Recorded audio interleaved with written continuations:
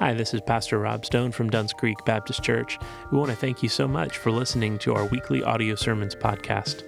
Duns Creek Baptist Church is a community alive by grace and known by love. We long to be a force for good here in Putnam County, Florida.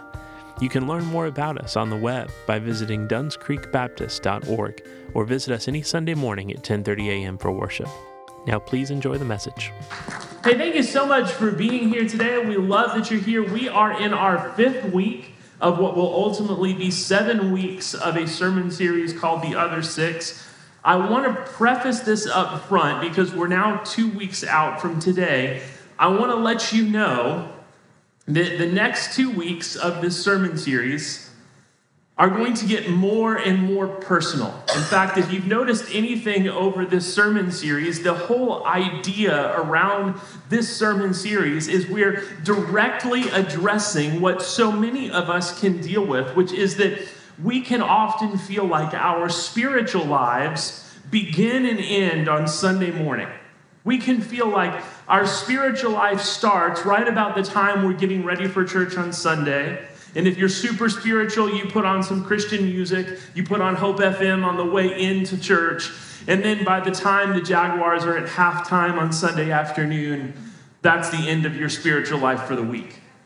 And then you get around to next Sunday. But the reality for us is that God did not come and give up his life to purchase 2 or 3 hours of your week. God came and bled and died and rose again to buy and redeem 24/7, 365, every moment of your life. And so because of that, we can believe and we claim that everything is spiritual. Your whole life, every single area of your life is spiritual because all of it is owned, all of it belongs to Jesus Christ. And so as we've journeyed together, we have talked about work, we've talked about money and our wealth, we've talked last week about our emotional health. And so as you've noticed, we've gotten more and more personal, and we're going to continue that trajectory. And so I want to make sure to go ahead and let you know right now that October 27th will be our last Sunday in this sermon series, and you want to be here on October 27th. But I also want you to know that you need to entrust your children, 5th grade and younger, to our Kids Creek ministry on that Sunday. I'm going to give you that same warning next week as well, but on October 27th, you need to entrust your children to ministry, because we're going to be talking about some adult stuff on October 27th. So today we continue this sermon series with part 5, Metaphor Marriage. Metaphor Marriage. Now what we've discovered together through this sermon series ultimately is that if our whole lives are spiritual, if every aspect of our life is spiritual, then what we also know is that all relationships are spiritual relationships. Every relationship in your life is a spiritual relationship. And we know this for a number of reasons, but to fully understand where we're coming from, we have to understand a little bit about first century Jewish culture. Now, in the first century, the Jewish religion, or the Israelite people, were really broken up into 3 major kind of warring factions, 3 different political parties, if you will, within the people of Israel that were kind of fighting for power and political affiliation, and people who were really trying to say, hey, our version of this ancient Jewish religion is the best or the most important version of it. And so in the first century, you had a group called the Pharisees and a group called the Sadducees and a group called the Essenes. Now, the Essenes were killed off by the year 70, and history has largely forgotten them, but most biblical historians believe that John the Baptist was a member of the Essene group. These were people that believed that the religion of the ancient Jewish people should be participated in outside of the city of Jerusalem and out and away from the Jewish temple. Then there were the Sadducees. The Sadducees were the ancient Jewish purists. They were the people who believed only in the first 5 books of Moses. They believed in the Pentateuch. They believed in the original law of Moses, and they didn't consider anything else authoritative. And then there were the Pharisees. The Pharisees not only believed in the 613 Old Testament laws found in the book of Moses, but they believed in an additional roughly 3,200 oral laws that had been passed down from the ancient Jewish teachers, and what we have today is the Talmud. And so these were people who not only believed in the 613 laws, but laws as well govern their lives. And here's what's true when you have way too many laws. When you have way too many laws, we all end up becoming lawyers. And here's what lawyers are great at: not following the law, but finding loopholes through the law. So the Pharisees were incredibly gifted at finding loopholes through all of the ancient law. And so what they would do is they would say, I know God calls me to do this, but there's this law and this law and this law and this law, and so I can't do that and follow all these other things. So the constant debate that was going on amongst the Pharisees in the first century was this primary question: what is the most important law? What is the law of the roughly 3,900 that we follow? What is the law that should help us dictate how we see everything else and how we interact with the world? And so the Pharisees were the ruling political party in the Jewish temple in Jerusalem. And so when they would gather together for feasts and holy days, the Pharisees would debate with one another about what the most important law was, what the most important command of God was. And so it's in this context that we understand in Matthew when when the young lawyer comes to Jesus and he says, Rabbi or teacher, what is the greatest command? He's inviting Jesus in to this Pharisaical debate. And so Jesus steps up and he says, look, you want to know the greatest command? You want to know the greatest command? What's the command through which you should see every other command of God? What's the command that should dictate how you live your life in the world? It's simple. Love God and love others. Now, when you're talking to a group of people that are looking for loopholes, you can't make it that simple for them. You can't just go love God and love others, but that's exactly what Jesus does. Jesus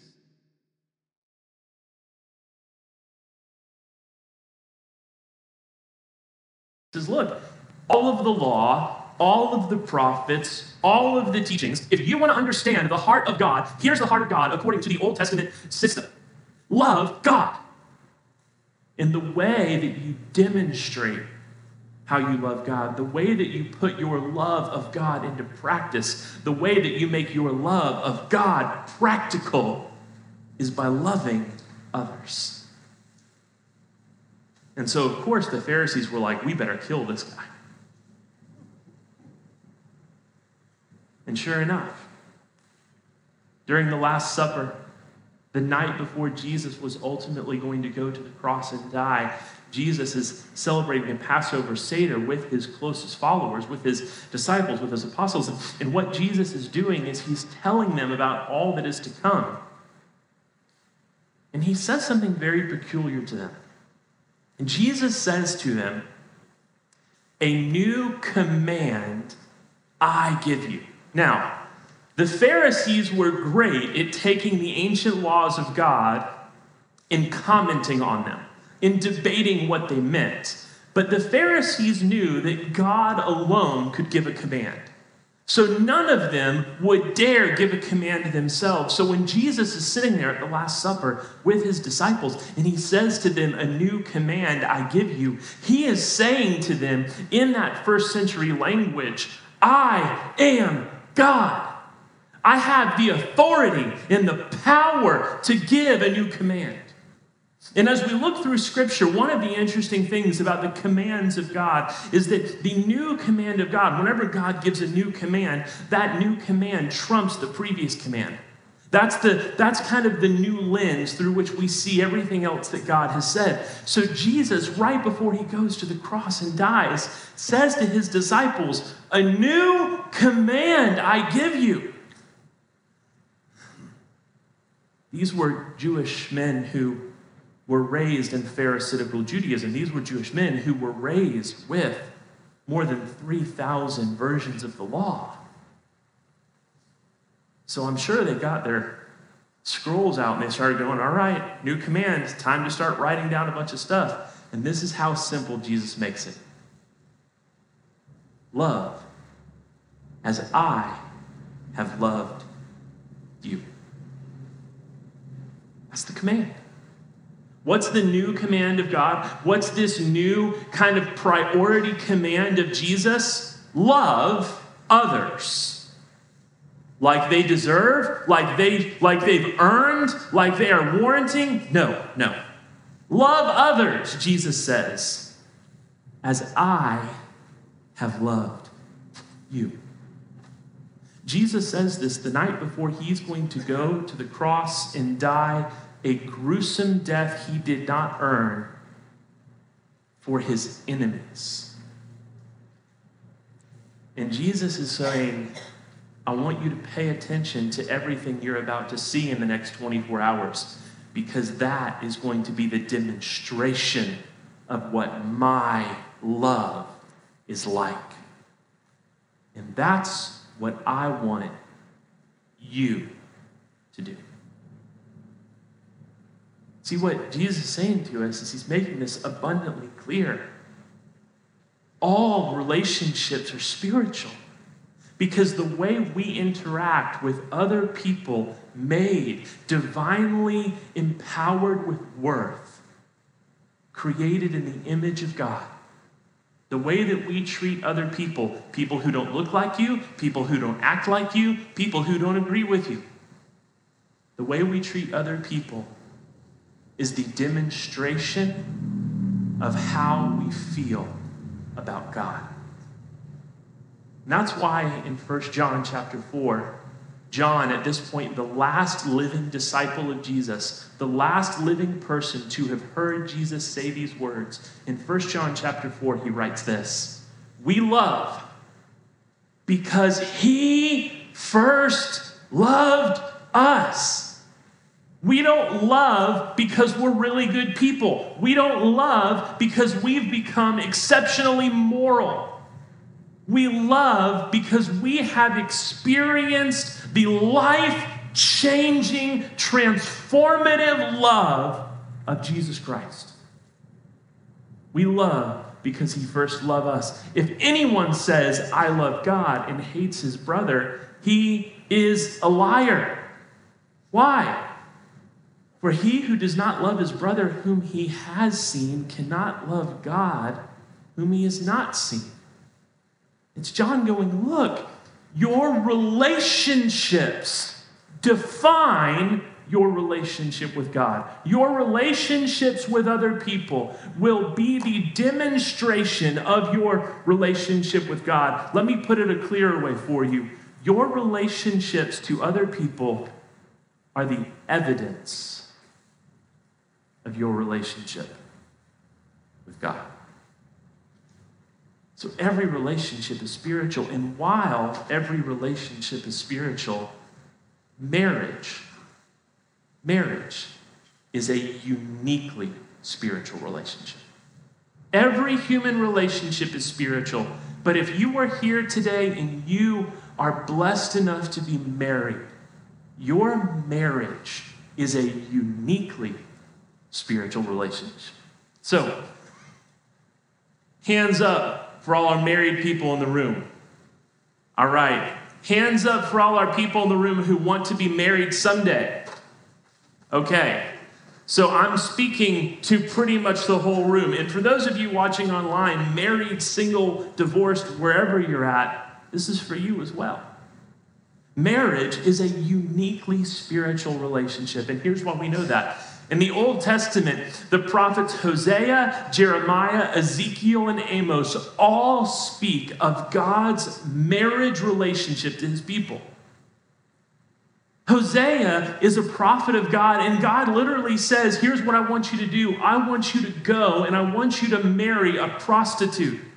And the reason, Hosea, that I want you to do this is because I want you to understand how I, the Lord, feel with Israel as my people. And I want you to experience the redemption that is possible in this marriage relationship, where we have been redeemed and been given a brand new name because of the one who has paid the cost, or the one who has paid the debt. Jeremiah refers to the people of Israel and says, God has betrothed you to himself. He has married you. You are his. You belong to him. Both in Ezekiel and Amos, we get more of this language where God is saying, you are my people. You are my bride. God has chosen the metaphor of marriage to describe his love and care for his people, for the church. You see, what I'm talking about here is that human marriage is more than just two people who have fallen in love and decide to spend on average about $38,000 to throw a big party. That may be a great wedding, but it doesn't make a marriage. See, marriage is a covenant relationship. And the reason that we take marriage so seriously, the reason that God takes marriage so seriously, is because God has chosen marriage to be the metaphor. He's chosen it to be the picture of his love for his people to the world. And so if you are here today and you are married, your marriage has spiritual significance. And it's not just a spiritual relationship. It is a uniquely spiritual relationship amongst all other relationships in your life. Because while every relationship in your life will testify to how you feel about God, your marriage is the only relationship in your life that will testify to the world how God feels about them. So marriage is serious. Marriage is a big deal. And I'll be honest, I'm not the ideal person to talk about marriage. At least not alone. So I wanted to introduce you to the woman of my dreams who I have been blessed to be married to for the last 13 years. Give a round of applause for my wife, Meg. Hey, baby. You got that microphone on? I got it on. All right. Hey, so I've kind of just given us an introduction into this whole idea. Give us your thoughts, because you're so much better at distilling kind of all the things that come out of my head so that it's palatable for everyone else.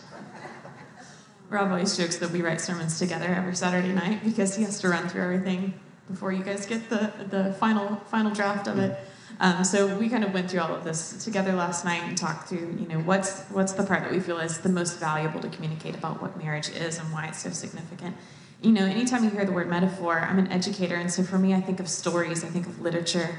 And so if it's been a while since you've been in school, metaphors are a literary device, and the purpose of them, really within most stories, is to take something that's not very familiar and to make it more familiar to you. So you take something that's difficult to understand, and you put some language around it that gives you a comparison that you can relate to, something that you can kind of grasp onto and understand in a more personal, more familiar sort of way.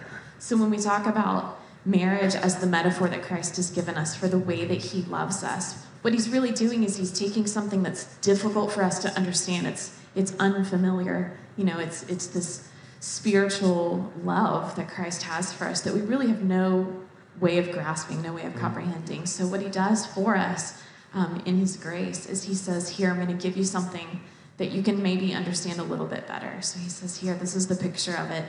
The picture of Christ loving the church is a husband and wife, and the way that they've been united together and the way that they love each other and respect and honor one another. So I think for us, especially in our marriage, I feel like that's been, one of the real valuable spiritual lessons that we've learned is that marriage is not just between us. It's not just between a husband and wife. It's not just for us, and it's not just about us, but it's for the people around us because it's this metaphor that Christ has given us. It's this thing that, he said here, this is what I'm going to use to help people better understand the love that I have for them.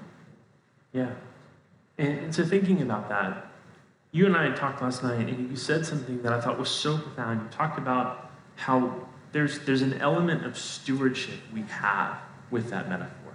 Yeah, because we've been given this metaphor. This is the thing that Christ has chosen to use. He could have used anything. He could have had any comparison that he wanted, but he chose marriage. And so since that's the thing that he's chosen, this is a spiritual responsibility that we've been entrusted with. It's not just, like Rob was saying, it's not just I've chosen to spend my life with this person and, now they're my partner and we're going to do life together. That's important, but it's not what's most important. What's most important is we've been given this spiritual responsibility to uphold this metaphor. If we are the image bearers of Christ, if we have been given not only individual attributes of Christ in ourselves, but now we've been kind of elevated another step by being put into this metaphor that Christ has for his church. It's become our spiritual responsibility. We've been entrusted with presenting the image of Christ and the image of his love to the people around us.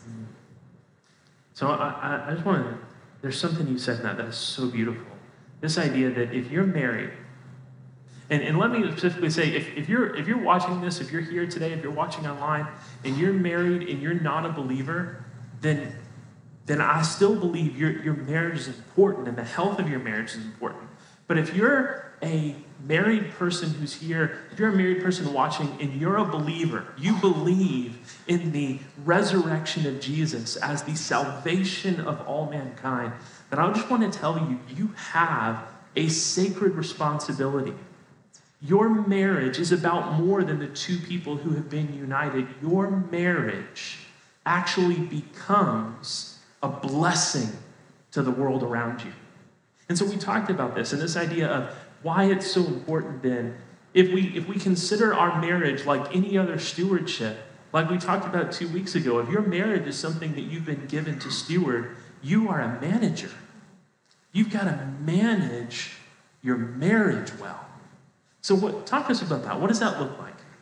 I think if that marriage, if that gift that we've been given is properly managed, it becomes a gift to the people around us because it's their access point, really. It's their way of looking at us and seeing, oh, that's what Christ is like. That's what Christ means when he says he loves his church. He loves his church the way that a husband loves his wife.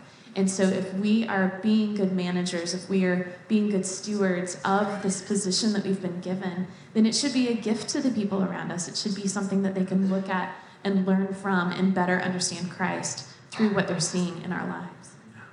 And can we just confess, let's be real, we don't see our marriage that way all the time. Can we just confess, it's a struggle to see your marriage that way.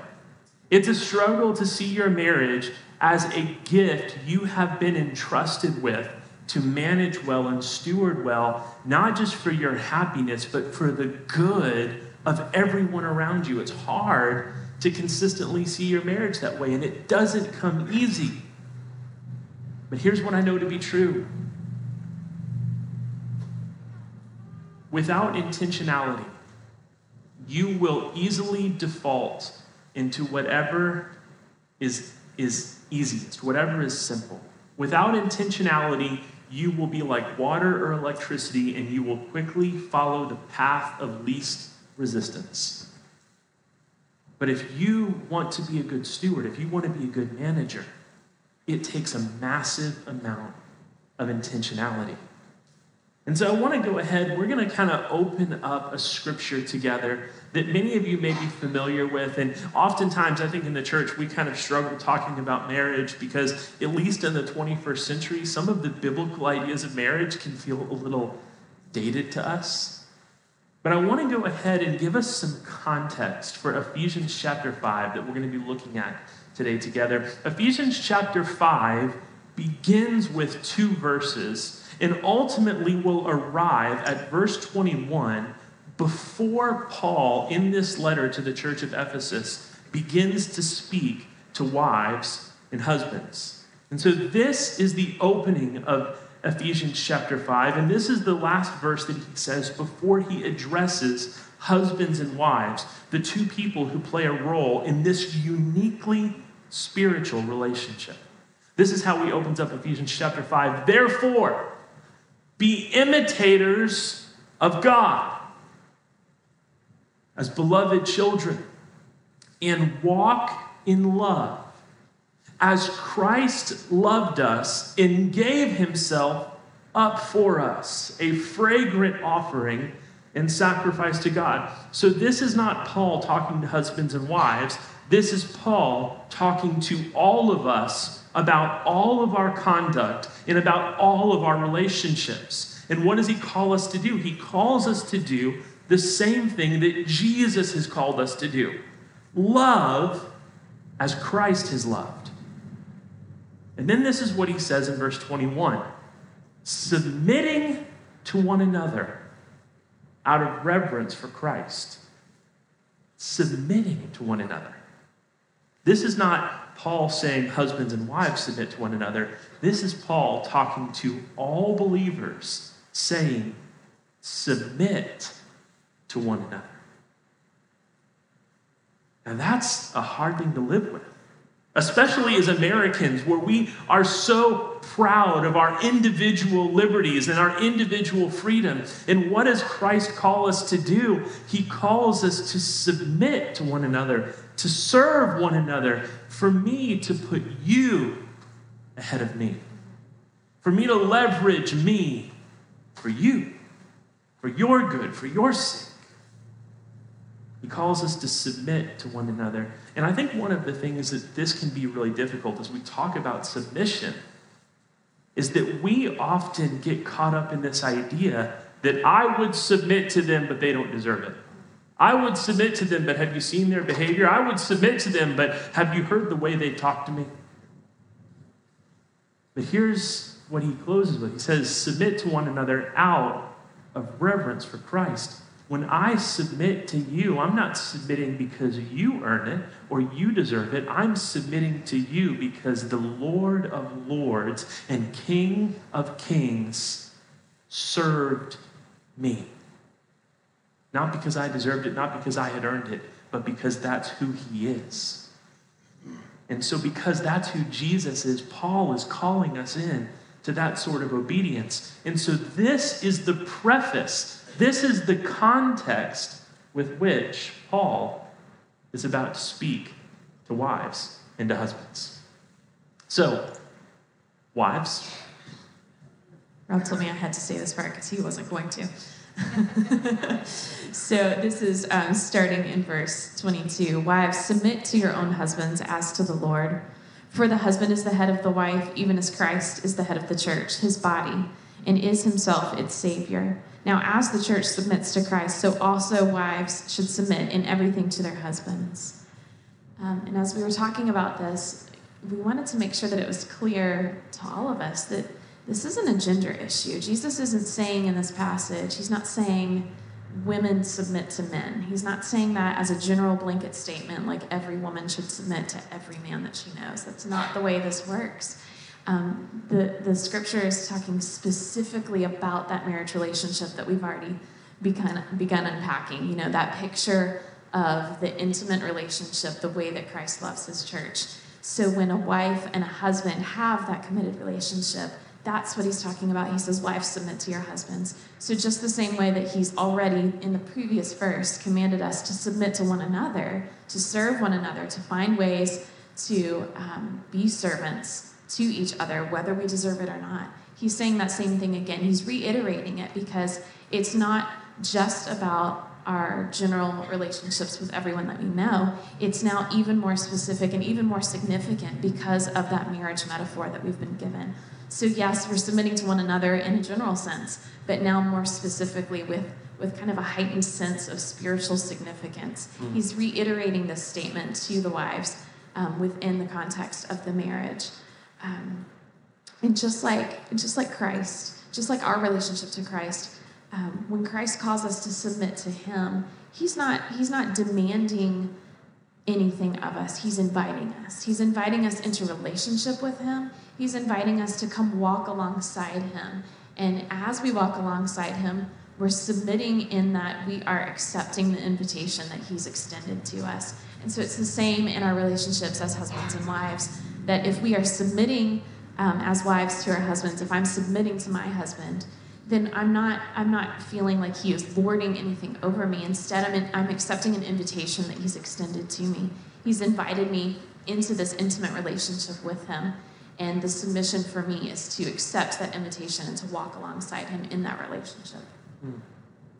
I do want to go ahead and just say this because I think it's easy for us to miss.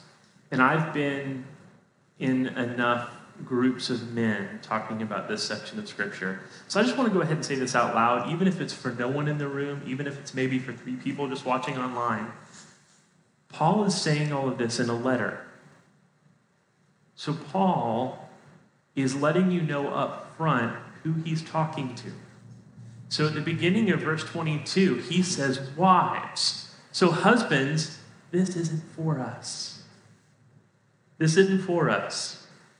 So when you talk to your wife, don't go, well, let me tell you, this is what you need to do, this is what you need to do. Paul wasn't talking to you. But he is about to. Husbands, love your wives as Christ loved the church and gave himself up for her, that he might sanctify her, having cleansed her by the washing of water with the word, so that he might present the church to himself in splendor, without spot or wrinkle or any such thing, that she might be holy and without blemish.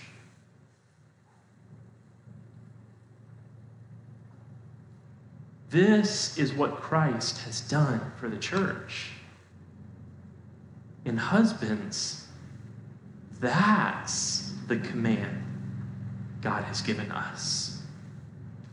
Now, if you read all of this and go, yeah, I can bathe my wife, that's not what he's saying.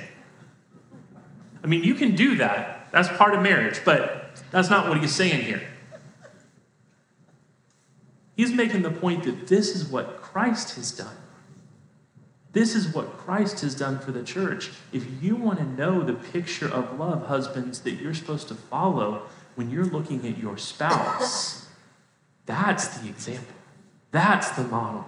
In the same way, husbands should love their wives as their own bodies. He who loves his wife loves himself. Why is that? For no one ever hated his own flesh, but nourishes it and cherishes it, just as Christ does the church, because we are members of his body. Therefore, and now he quotes Genesis, therefore a man shall leave his father and mother and hold fast to his wife, and the two shall become one flesh. You see, this is the picture. And this is what we're going to talk about a little bit in 2 weeks when we talk about God's design for sex. It's this idea of a unity that is a picture of the unity of the Trinity. The unity of Father, Son, and Spirit. The unity of Christ in the church through the power of the Holy Spirit. That's what your marriage puts on display. Your marriage magnifies the unity of Christ and the church by how the two become one flesh. And this is why he says it. This mystery is profound. Well, of course it is for Paul. Paul never got married. So Paul spent his whole life single. So if you really have a hard time with this, you can be like, well, you know what? The guy who wrote this never got married. But as he says in 1 Corinthians chapter 7, he is full of the Holy Spirit. This mystery is profound, and I am saying this, that it refers to Christ and the church. It's Paul saying, look, husbands, love your wives as selflessly, as sacrificially, as nurturingly, as carefully as Christ has loved the church. There's a comedian that we both love who once said that he had a cactus given to him as a gift, and then it died, and then he realized suddenly that he was less nurturing than a desert. And husbands, can we just be honest? Sometimes we have killed the cactus. We've got to adopt this picture of going, my model for how to love my wife is Jesus. Which, by the way, is the same model that wives are called to follow. This beautiful picture. So, it's easy for us to unpack all of this and to talk about this in Scripture, but let's make it practical. Let's make it practical so that I can give you something to go home and do today. Because I'll tell you, as 21st century American Christians, it wouldn't be a marriage message if we didn't give you 5 things to go home and do and fix your marriage overnight. And let me go ahead and say that, by the way, before we jump into this. Your marriage didn't get to where it is overnight. You're not going to fix it overnight. The same lack of intentionality that got you to where you are right now is going to take even more intentionality to get it to where Christ wants it to be. But that's okay, because your marriage is about more than you, and what that means is that we are all in this together. So let's make it practical. Let this become your mantra, whether a husband or a wife. Or maybe you're here today and you're not married and you're just going, man, how do I make this practical in my life now so that when marriage comes, I'm ready for it? Well, here's the beautiful thing. You can make this practical in your life today. How can I serve you today? Now, for some of you who have maybe gotten out of habit of talking as husband and wife, if you've gotten out of the habit of communicating with each other, maybe you have to ask this question. But if you've been married for any length of time, you shouldn't need to ask this question. You know off the top of your head the 5 things you can do right now that would most demonstrate to your spouse that you love them. And so here's the question: how can I serve you today? How can I leverage me for you today? How can I sacrificially and servant-heartedly, how can I in submission put you ahead of me? How can I serve you today? And I'll tell you right now, the marriage where both people in the couple, where the husband and wife are competing with each other to see who can outserve the other one, that marriage is going to be just fine. So let's make it practical. How can I serve you today? What are your thoughts on that? Yeah, Rob asked me last night, he said, well, what do you feel like you want to say to the wives? And I said, well, it's kind of the same thing. Like, you serve each other. Like, that's how you seek for ways to serve each other. But then I thought about it, in my day-to-day life, what's the practical application for me? And it's not just the servant-heartedness, but, the reality is life gets busy. And when things get busy, things get hard. And, if you have kids in the house, you know what that's like. And if your kids are grown, I'm sure there's still other things that fill your day. And you wind up, filling all of your time and then getting to the end of it and going, where did it all go? How did I get to the end of the day with not speaking to my spouse or, finding a way to serve my spouse? So I think for me, it has to do with, even in the busy moments, taking time to pause and kind of just refocus and recenter, and to think about, not just getting my needs satisfied and getting my checklist done and, making sure that we've got everything prepared for tomorrow. Although those are all important things, but if that's where all of our focus is and we totally lose focus on how do we love and support and serve our spouse, then we've missed it. We've missed an opportunity. So I think for me, it's slowing down and it's taking a moment in the busyness of the day-to-day life just to think, okay, I'm not the main focus here. How can I shift focus onto my spouse for a minute? How can I think about a way to serve my spouse and not just be the center of my own story, like we talked about a few weeks ago? I don't have to be the hero or the victim here. It's all, we're united. We are in this together, and God has bound us together in this significant relationship. And so because of that, it's not just about getting your checklist done every day. It's about taking time to kind of recenter and refocus on the things that really are important. Yeah. We believe that your marriage is the most spiritually significant and uniquely spiritual relationship of your life, but it's also the most intimate relationship in your life. And unfortunately, what that means is it becomes the easiest relationship in your life to take for granted. Your marriage will be the easiest relationship in your life to take for granted. And it can create a world of hurt if we start taking each other for granted. So just that beautiful picture of reminding yourself, hey, there's work to be done. We are teammates attacking everything that's ahead of us. We have goals that we want to achieve together. But our marriage is a gift. And let's remember that it's a gift every day, even when it's hard. Let's remember that it's a gift. Let's also be honest. Meg and I love talking about marriage. This is probably our favorite thing to talk about because we love being married. And of course, we worked in college ministry for the first 8 years of our marriage and our entire dating life. And so we've had the opportunity over the years to mentor a lot of young couples who are now married. And so we love doing that. But I just want to tell you, if your marriage is struggling, don't be afraid to ask for help. If your marriage is struggling, don't be afraid to ask for help, because I think especially in the church, one of the things that we start doing is that we want to pretend like everything's okay. It's like we talked about last week. Transparency is the antidote to an unhealthy heart, but sometimes that means transparency about the fact that your marriage is struggling, and that's okay. Be honest about that. Ask for help. Ask for help. Find an older couple who you know and trust that you can start talking with. Go see someone professionally. Or Meg and I have the opportunity. We get to teach one class every semester in St. Augustine at a Reengage. Reengage is a great kind of 16-week marriage training.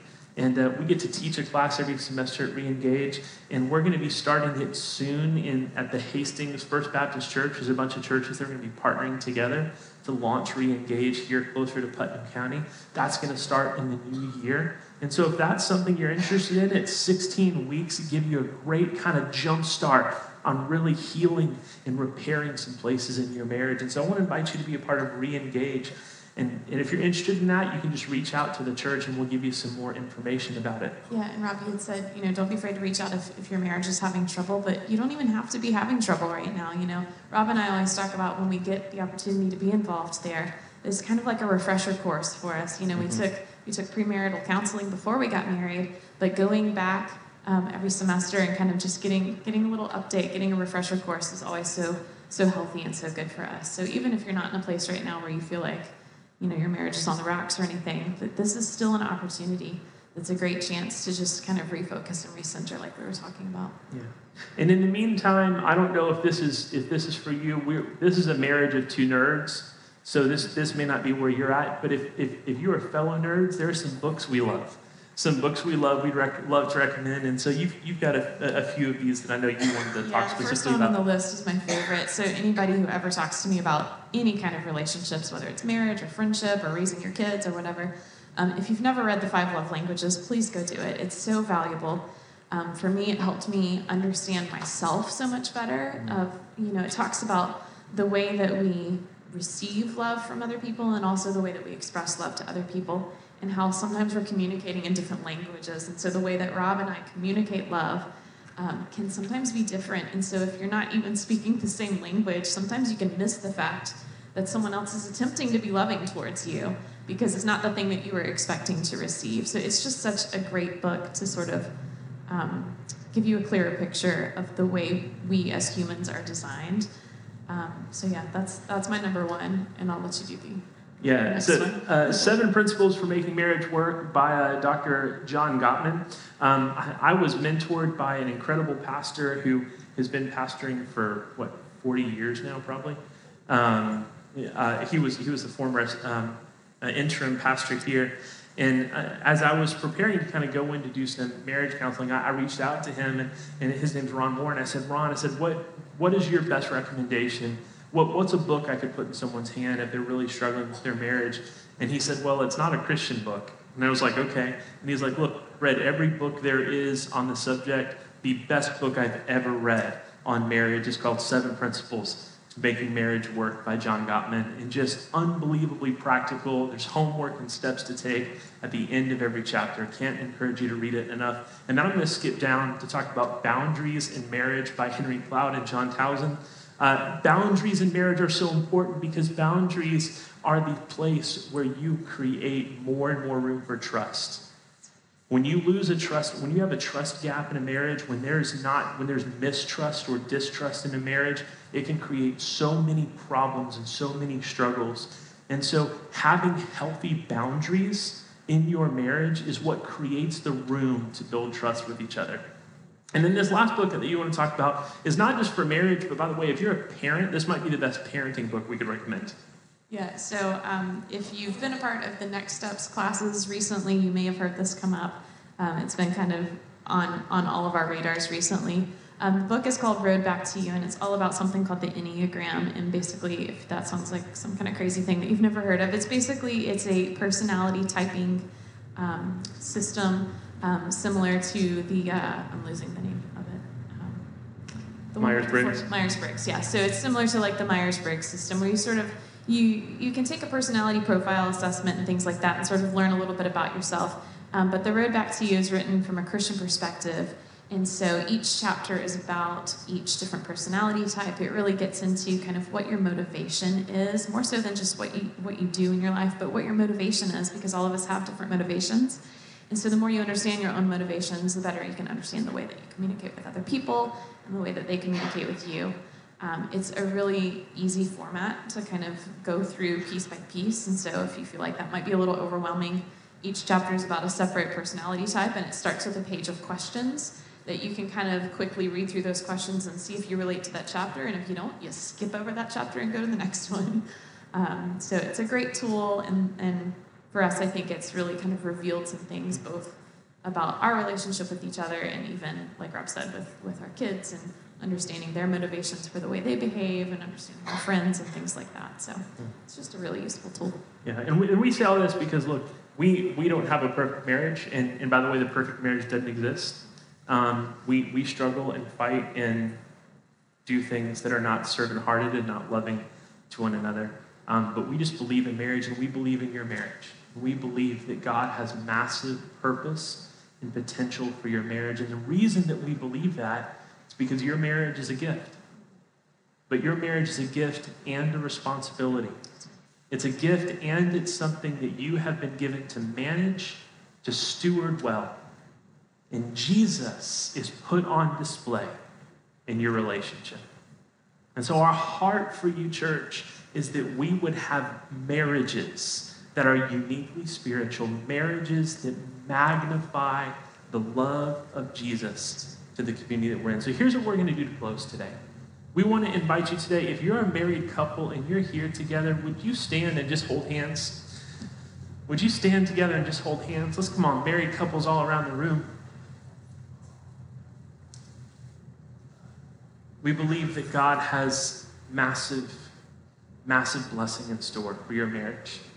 And we just want to be a part of seeing what God might do in your marriage to glorify his name in this community. So if you're around someone who's married, would you just extend your hand to them? We're going to pray a blessing over the married couples in the room right now, and then we're going to be dismissed. Heavenly Father, Jesus, we ask right now in your holy name, God, that you would take this uniquely spiritual relationship in our lives, God, that you would strengthen the bonds of marriage, God.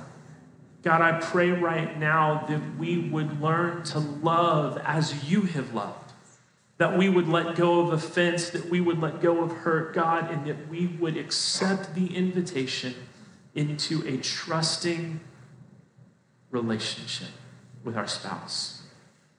God, that we would remember that your love is put on display for the way that we love each other, in the way that we love each other. And so, God, I pray that you would remind us every day what a gift it is to be married, but also, God, what a sacred responsibility you have placed in our hands. Let us be found to be good stewards and good managers of the gift of marriage that you have given us. And God, I pray that every marriage in this community would be blessed and that it would put your love on display for this community that so desperately needs to see how Jesus loves his people.